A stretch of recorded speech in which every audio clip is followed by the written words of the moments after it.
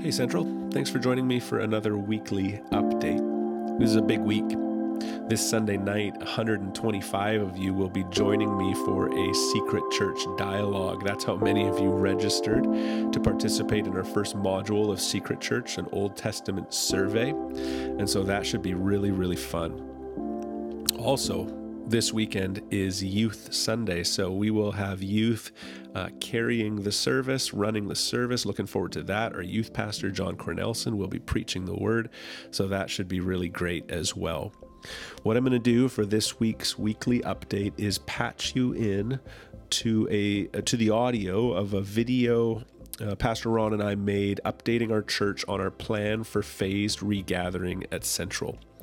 We want everyone to be aware of the plans that we are making to get us from where we are now to meeting together in person as we used to, and what that will take, where we are now, and our rationale for essentially carrying on with online services for a good while. So have a listen, and we'll talk to you next week. Hey everybody, I'm Matt. This is Ron, and we both sure miss meeting together with you. Totally. And you may be wondering, what will it take for us to be together again? And so we're going to try and share a little bit of the landscape and where we are now, where we're headed, and what needs to take place for us to gather again. Yeah, it's good. Yeah, the elders have approved a three-phased approach to restarting. And right now we're in phase one. That continues. It's essentially virtual meetings and virtual engagement. That will continue until some restrictions are lifted and we have an opportunity to go more. So services online, children's ministry online, life groups, those kinds of things. Basically what we've done for the last 8-9 weeks. Yeah. So that'll continue for a bit. From there, we'll move into phase two. It's when restrictions are lifted even more, we'll move into that.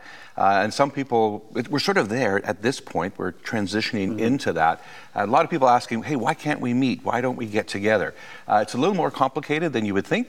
And some of the challenges are like this. So for instance, we'd have to come in through one door and exit through another. In our sanctuary, we could have a maximum of 50 people. That would mean we'd have to stagger every third seat and every second row. So our sanctuary would hold 50 people. And in that, we wouldn't be able to sing because singing actually spreads the COVID virus pretty significantly.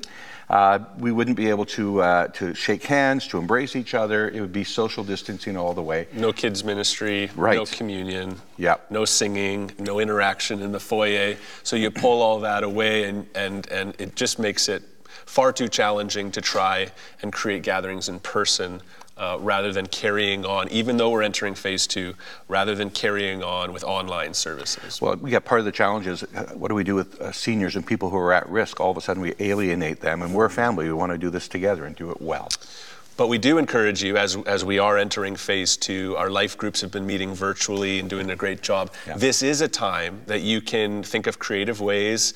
The best way to meet in person would be to do that outside on someone's property where you can still socially distance, but you can actually get together in phase two with groups, maximum 50, but a life group setting. Again, kids would need to be by parents' side and stuff like that, so it makes it complicated, but there is the opportunity for some creative getting together in smaller groups. Yeah, as a matter of fact, we have a phase 2.5, we call it, which is when restrictions are lifted all the more and we are able to meet, and we'll make places available and find ways for us to gather. In phase 2, by the way, no coffee. How can you meet without coffee? It's just not doable. It's impossible. Yeah, totally. Phase 2.5, we're hoping we could have some small children's gatherings, introduce refreshments, introduce interaction, and we'll see where we go from there. And then what we're waiting for, but apparently is a fair time off in the distance, is phase 3. And phase 3 is when we return to a new normal. We go back to what we knew, but there'll be changes there too. Hand sanitizer stations, those kinds of things. But we'll have larger church gatherings. We'll fire up again in our campuses. We'll be able to do ministry the way we've understood it. and to engage each other in relationship again. Yeah, that's the day that we all long for. Take communion together, baptize new believers. But the reality is the BC government has told us that large-scale gatherings won't happen again until there's a widely available vaccine or there's herd immunity. Exactly. Yeah. So the estimates are 12 to 24 months on that. It's a long time out. Yeah. But in the meantime, it's really exciting to see what's happening. You know, as doing phase 1, life groups are meeting, and we're hearing reports that it's more dynamic than it's ever been.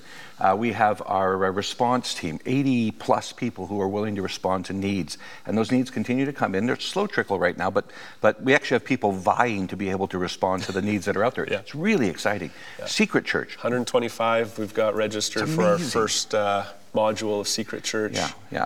And the children's ministry online, it's incredible. Pastor Chris has done a really great job along with a bunch of people who are willing to help. Yeah, it's exciting times. It's certainly different, but the gospel continues to be proclaimed, people continue to be ministered to, and the church continues to be the church. Yeah. Just a couple words of encouragement to you. One is we might differ on opinion about some of the things that we could do through these 3 phases, what we should, what we shouldn't do. Campuses like Lake Ayrock or Promontory or Agassiz that are a bit smaller, why can't we do 3 gatherings? And the same rules kind of really do apply to all of these things that can't exist in those gatherings, all the cleaning between gatherings of 50, all the challenges that exist, those that we would alienate from our church family who wouldn't be able to participate. And we just deem best that we need to wait on that. Yeah. All of that said, we just encourage the unity of the church right now. We are one body, even though we can't get together, on mission in the Eastern Fraser Valley, and we just encourage you that we could be on the same page, live for God's glory, and long for the day when we can meet again. Yeah, you know, I've been thinking about this quite a lot, and part of it for me is listening to Jesus' command of loving God and loving our neighbor. And it's worth us sacrificing our rights for the sake of our community, for the sake of those who are most vulnerable, and for the sake of the gospel. And so we encourage you to lean in with us and be central. So if you have any questions, feel free to reach out to us. We'd be happy to chat more about that with you. Thanks for letting us give you this update, and thank you for persevering, Central. It has been really encouraging to see your faith in action in these difficult days. Absolutely. God bless you. God bless.